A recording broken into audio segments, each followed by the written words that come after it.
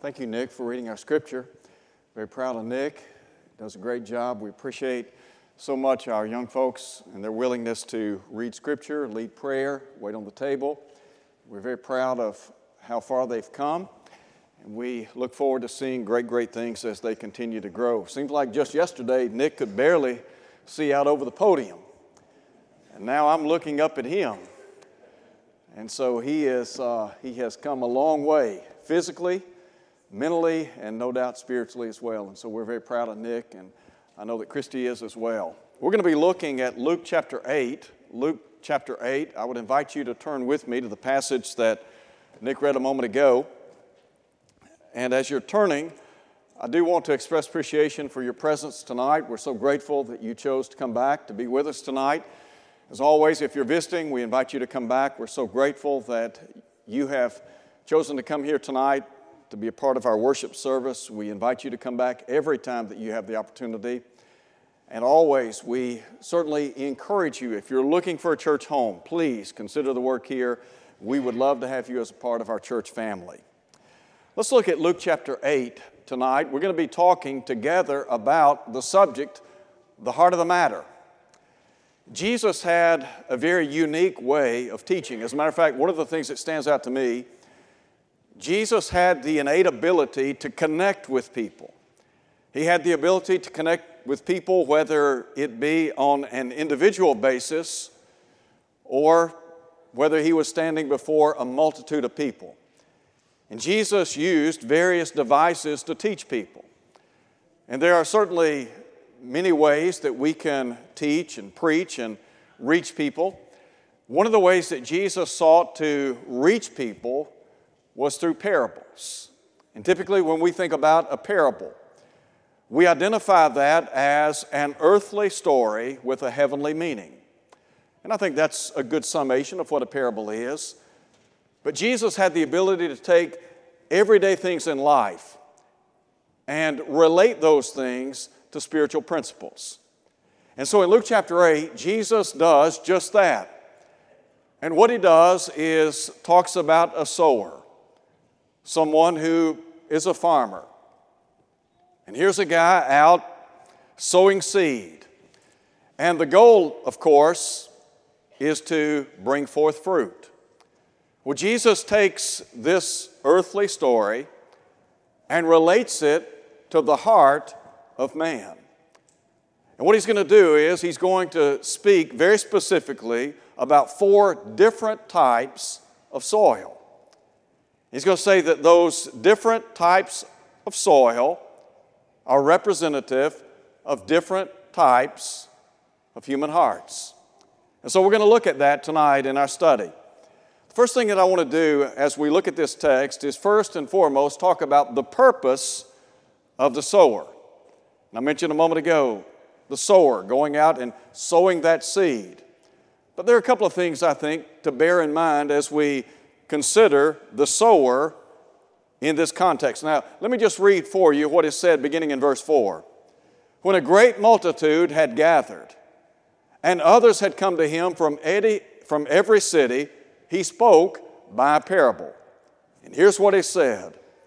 A sower went out to sow his seed.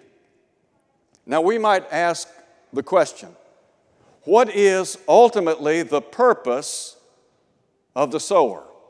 Well, I think first and foremost, we have to understand something about the intent behind sowing seed. There are a couple of things that come to my mind. The first would be that those who sow seed do so with the intent to provide food. Now, some of you here tonight, you are probably already working a garden, aren't you? Some of you have already probably planted seed in the ground. I stopped by Jared's last Saturday, and he was in the backyard, he and Charlie, and they were working on their garden.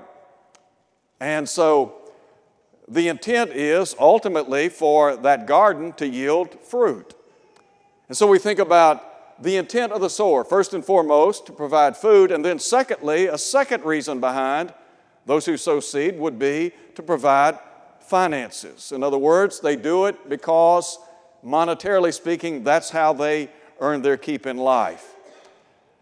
And Todd comes to mind. And Todd has tremendous capabilities in sowing and ultimately in reaping a great harvest. And I enjoy driving down Craft Road in the spring and then later in the summer and seeing his crops and how beautiful they are. And I think about the handiwork of God. Well, the intent of the sower. But then there's a second thing, and that is the investment of the sower. Now, there are two things I think necessary in the sowing of seed. First, it requires an investment of our treasures. Financially speaking, it costs money to sow seed. And those who farm in a large way, like Todd, takes a lot of seed, doesn't it? Takes a lot of finances to make that happen. Well, it requires an investment from our treasures. And then also, it requires an investment of time. There are many people spend a lot of time in the fields in the springtime, don't they? And then later, as that crop begins to come forth, they're out in the fields and they're making sure that the crops are doing what they're supposed to be doing. Now, by way of spiritual application, Jesus is going to say down in verse 11 that the seed of the kingdom is the Word of God. So when we sow seed, the purpose behind our sowing seed is ultimately to reach souls, isn't it? I mean, the goal is to deposit the Word of God into the hearts and lives of people, and that Word bear fruit. So, our purpose, spiritually speaking, is to reach the lost. But it also requires an investment on our part, doesn't it? I mean, you think about how much it costs financially to reach people in our country. It takes a lot of money, doesn't it? When Jesus gave the Great Commission, go therefore and make disciples of all the nations, not everyone can go. There are really two parts to the Great Commission. There's the going and the sending. Not everyone can go, but there are those of us who can't go, but financially we can be supportive of those who do go. I was talking to Brother Dio this past week, and we were talking about some of the expenditures of the church here. And I was just adding up in my mind, and I don't have a hard figure, but I would imagine that the money that we use from our collection to evangelize and to edify by way of, well, first and foremost, I think about television and then radio, we're probably, I would imagine, somewhere between $7,000 and $8,000 a month. And that's probably on the low side. So it requires an investment of our treasures, doesn't it? And then also it requires an investment of time. If you're going to reach the lost, whether it be individually or collectively or whatever, it requires a lot of time. You can't make a harvest overnight. If there's somebody that you're trying to reach with the gospel, it might cost you lunch one day. It might cost you a dinner some night.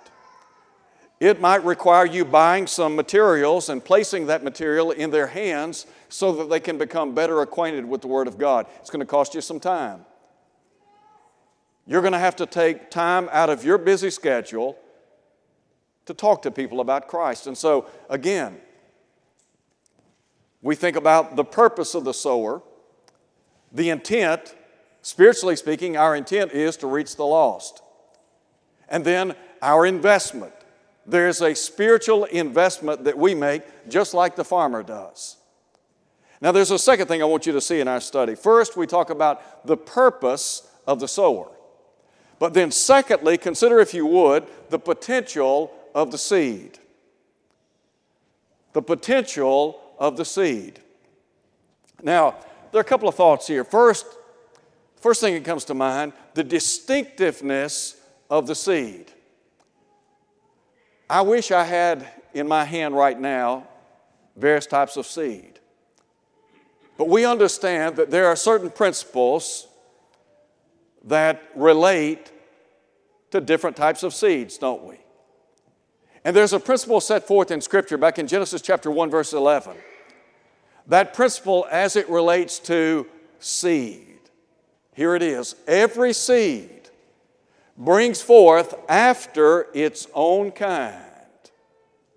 So that means if I'm going to sow corn seed, then the expectation is it's going to bring forth what?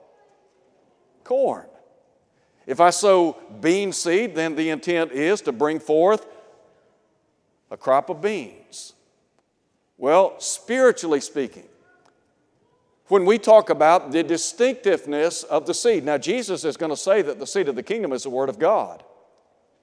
God's Word is very distinctive.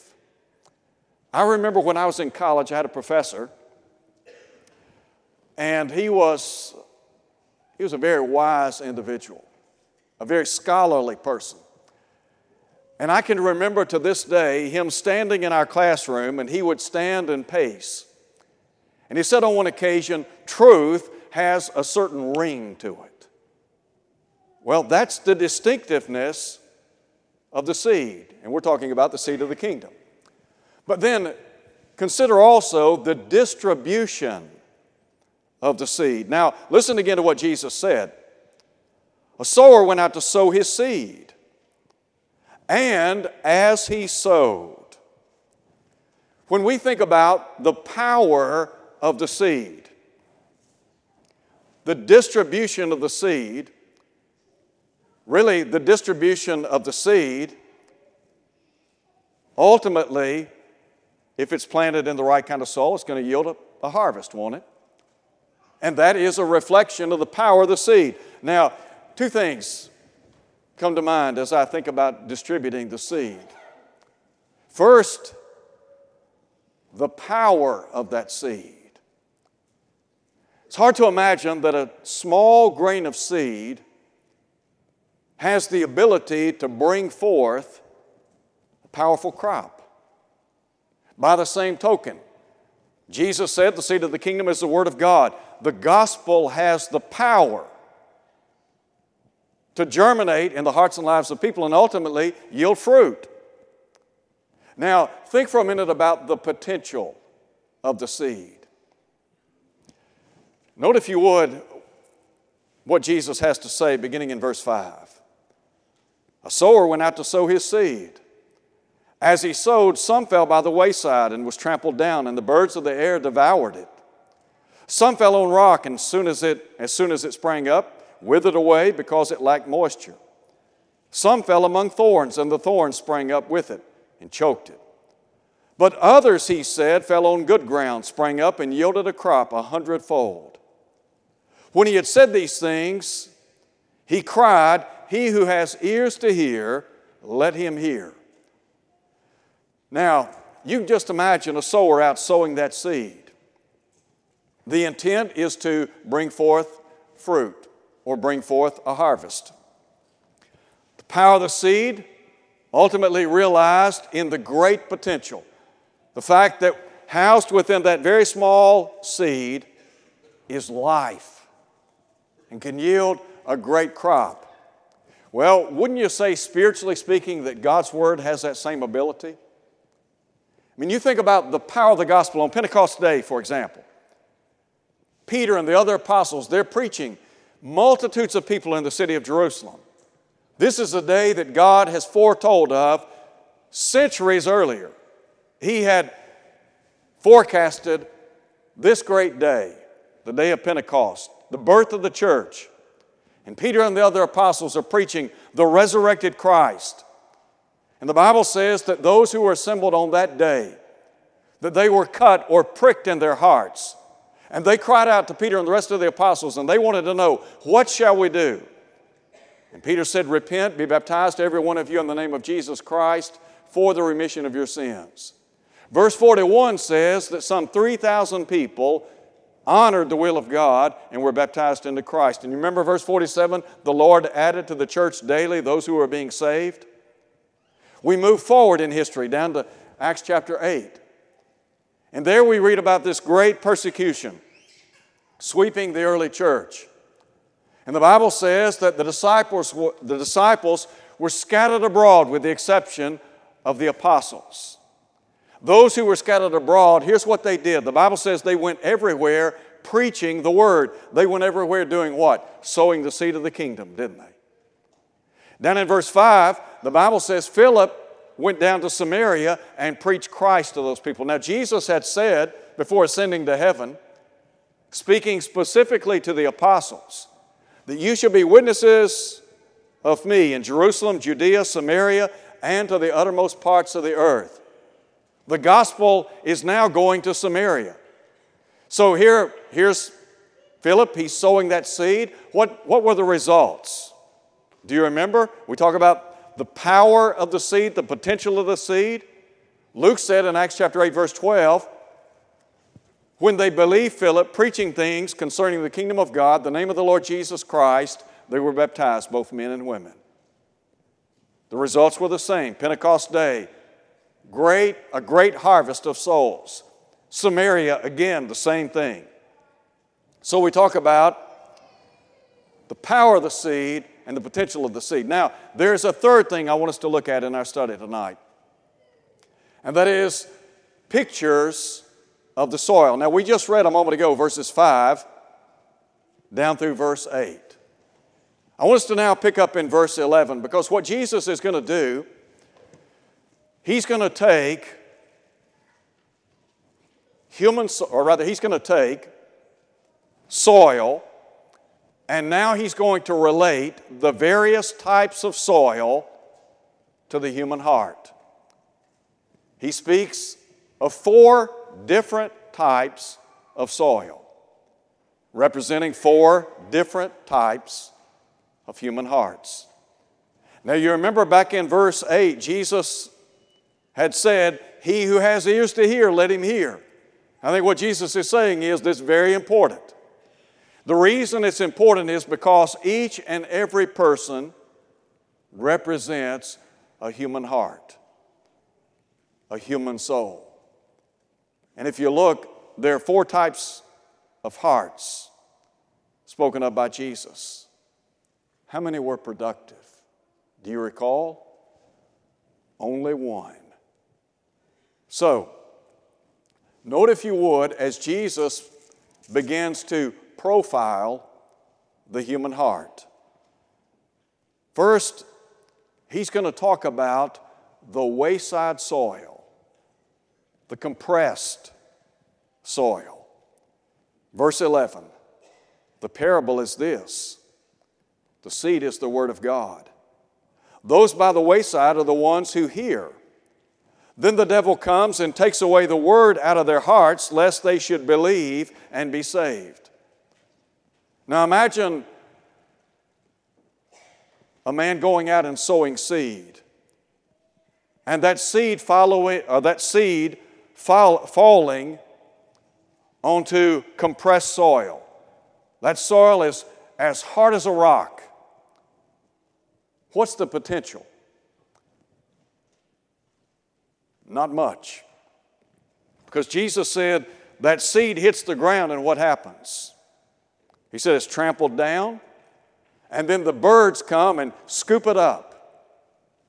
Well, spiritually speaking, Jesus said, all right, here's the kind of heart I'm talking about. The seed of the kingdom is sown, and listen to what He says. The devil comes and takes away the word out of their hearts, lest they should believe and be saved. Now you just think about how many people in the world today have a closed mind and a closed Bible. Does the devil not recognize the power of God's word? Yes, he does. Do you remember in Matthew chapter 4 when Jesus was tempted by the devil? And Jesus, on every single temptation, responded the same way, didn't He? How did He respond? Do you remember? He said, "It is written." Jesus quoted Scripture because there's power in His Word. The devil understands the power of God's Word. Do you think the devil wants people to listen intently to the Word of God? What was it Jesus said? "He who has ears to hear, let him hear." The devil understands that if people will close their minds to the truth of God, if they'll say, I'm not interested, if they will put up a barrier and God's Word can't penetrate the heart, the likelihood of them being saved is nil to none. Here's what Paul said, 2 Corinthians chapter 4. In whom the God of this age has blinded who believe not. Why? Lest the light of the glorious gospel of Christ should shine unto them. There have been a lot of people that have been exposed to Scripture. They have heard just as much gospel in many cases as you have. The difference is God's Word never resonates. It never finds a home in their heart. As a result, it never germinates. It never leads to fruition, does it? You see, the devil is intent on keeping people in an unsaved condition, isn't he? Listen again to what Jesus said. The wayside soil, the wayside heart, this compressed soil, he said, here's this kind of person. The devil comes, takes away the word out of their hearts, lest they should believe and be saved. Now the Bible says faith comes by hearing, hearing by the word of God. The devil doesn't want you to believe. He doesn't want you to build a personal faith in the Lord. He's not interested in your spiritual welfare. He doesn't want you to become a person of conviction. He doesn't want you to develop faith in God and conviction to the point that you obey the gospel.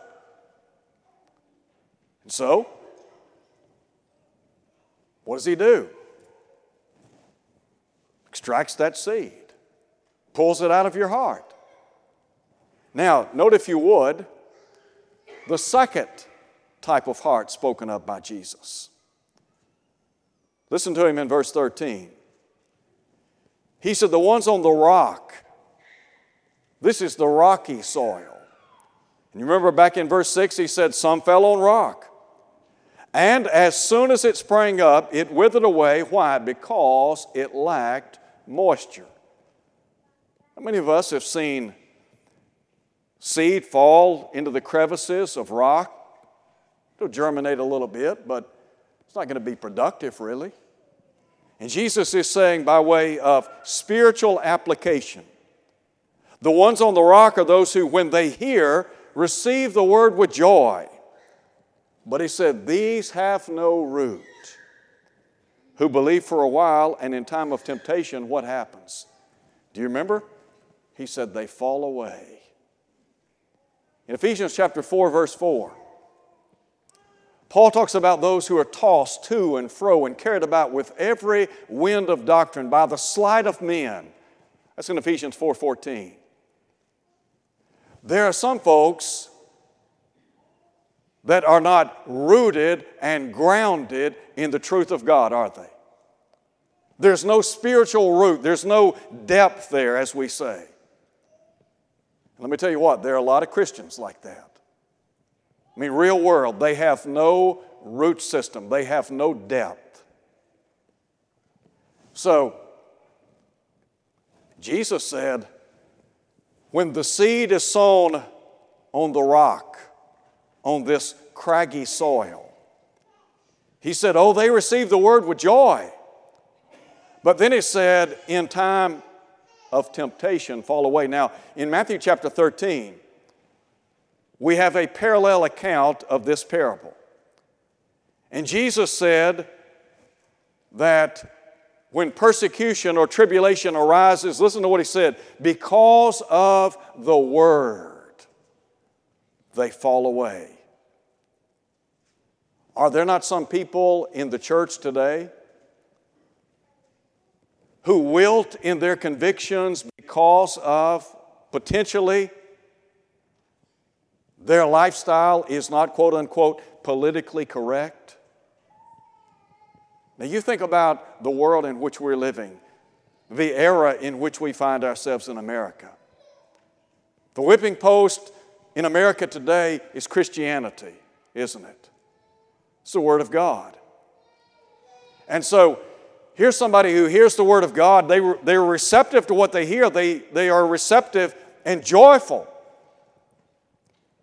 But tribulation and persecution come along. And here's what strikes me about Jesus. He was very upfront, very transparent in his teaching and preaching, wasn't he? Now you think about how many people try to sell you a product or a service, and then in the small fine print, there are some exclusions, aren't there?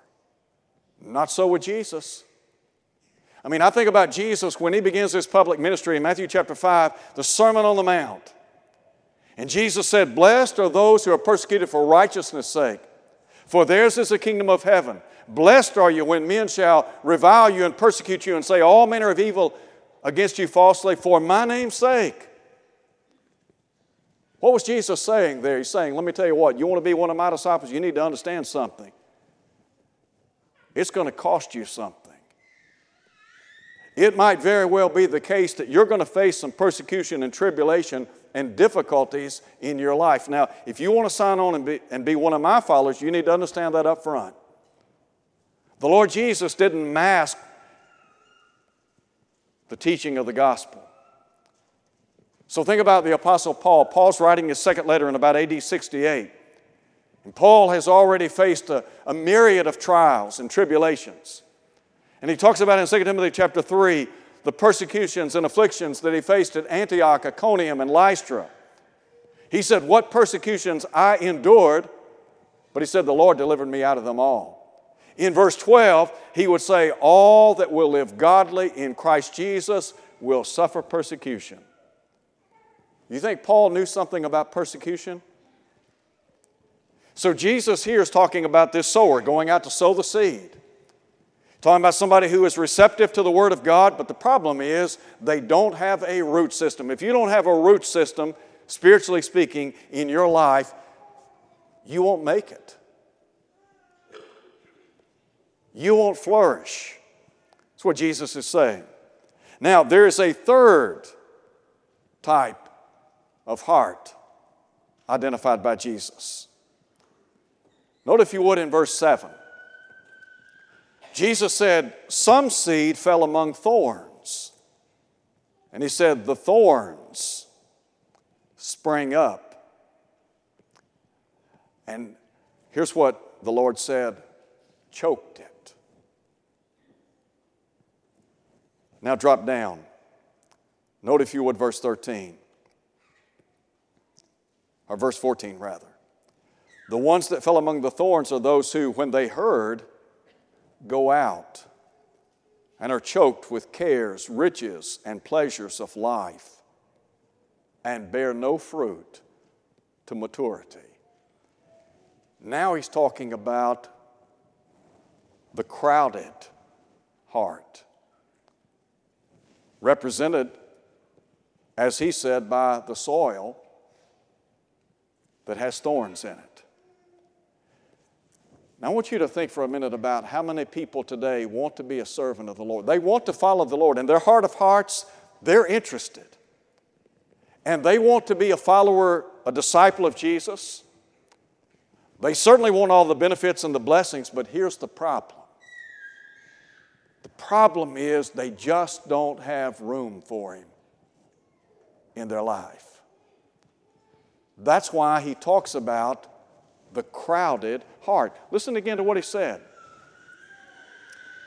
He said, "The ones that is the seed that fell among the thorns are those who, when they have heard it, go out and are choked with cares, riches, and pleasures of life, and bring forth no fruit to maturity." Could I tell you what I believe to be the greatest threat to the church today? It's the world. That's it. The world. The world and all of its attendant blessings. The world is choking the life out of a lot of our members. It really is. Do you remember what Paul said in Romans chapter 12? Paul said, "Be not conformed to this world." And the idea is, do not allow the world to pour you into its mold. So here's Paul saying, okay, don't allow the world to shape and to mold you. Don't allow the world to mentor your thinking. And John said, love not the world, neither the things which are in the world. For all that is in the world, the lust of the flesh, the lust of the eyes, the pride of life, he said, it's not of the Father, but is of the world, and the world passes away. The devil can make things look so good in the world, can he?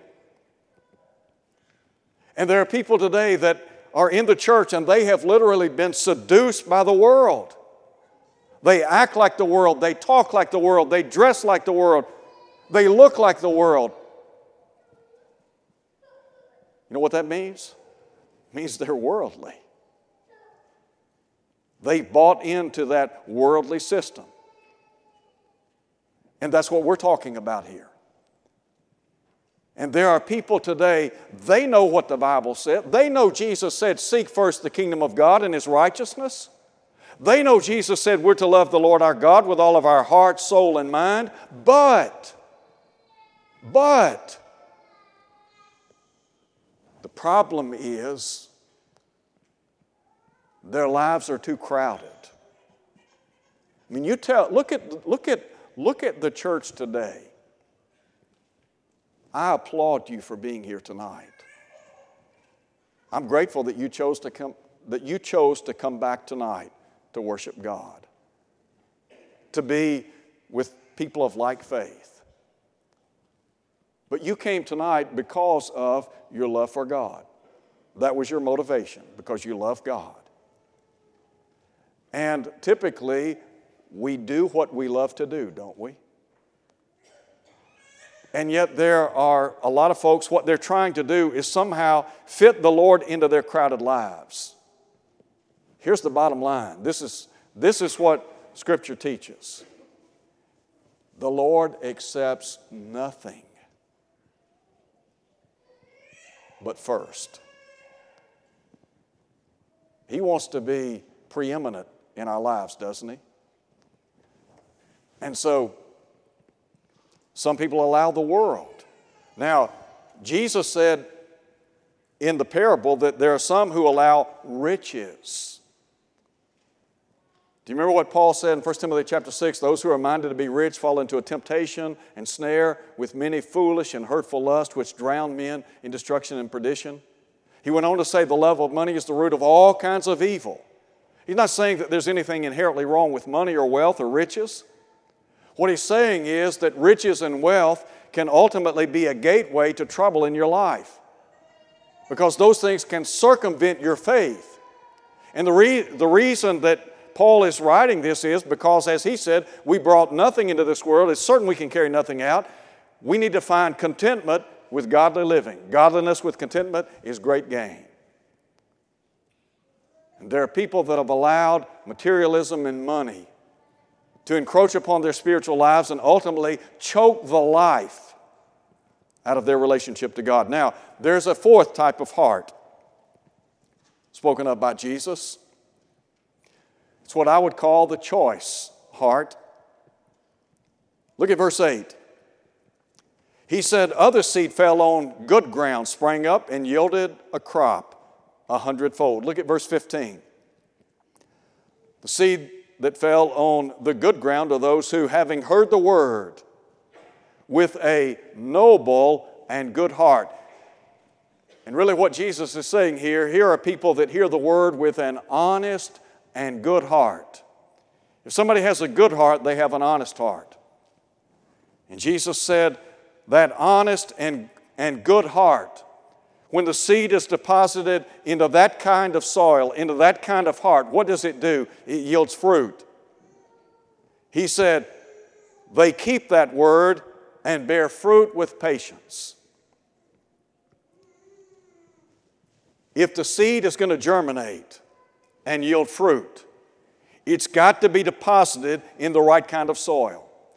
Same thing's true spiritually speaking. If the human heart is going to be productive, if it's going to be fertile ground for the gospel, you've got to have an honest and a good heart. An honest heart says, okay, you remember Samuel of old? Remember Samuel?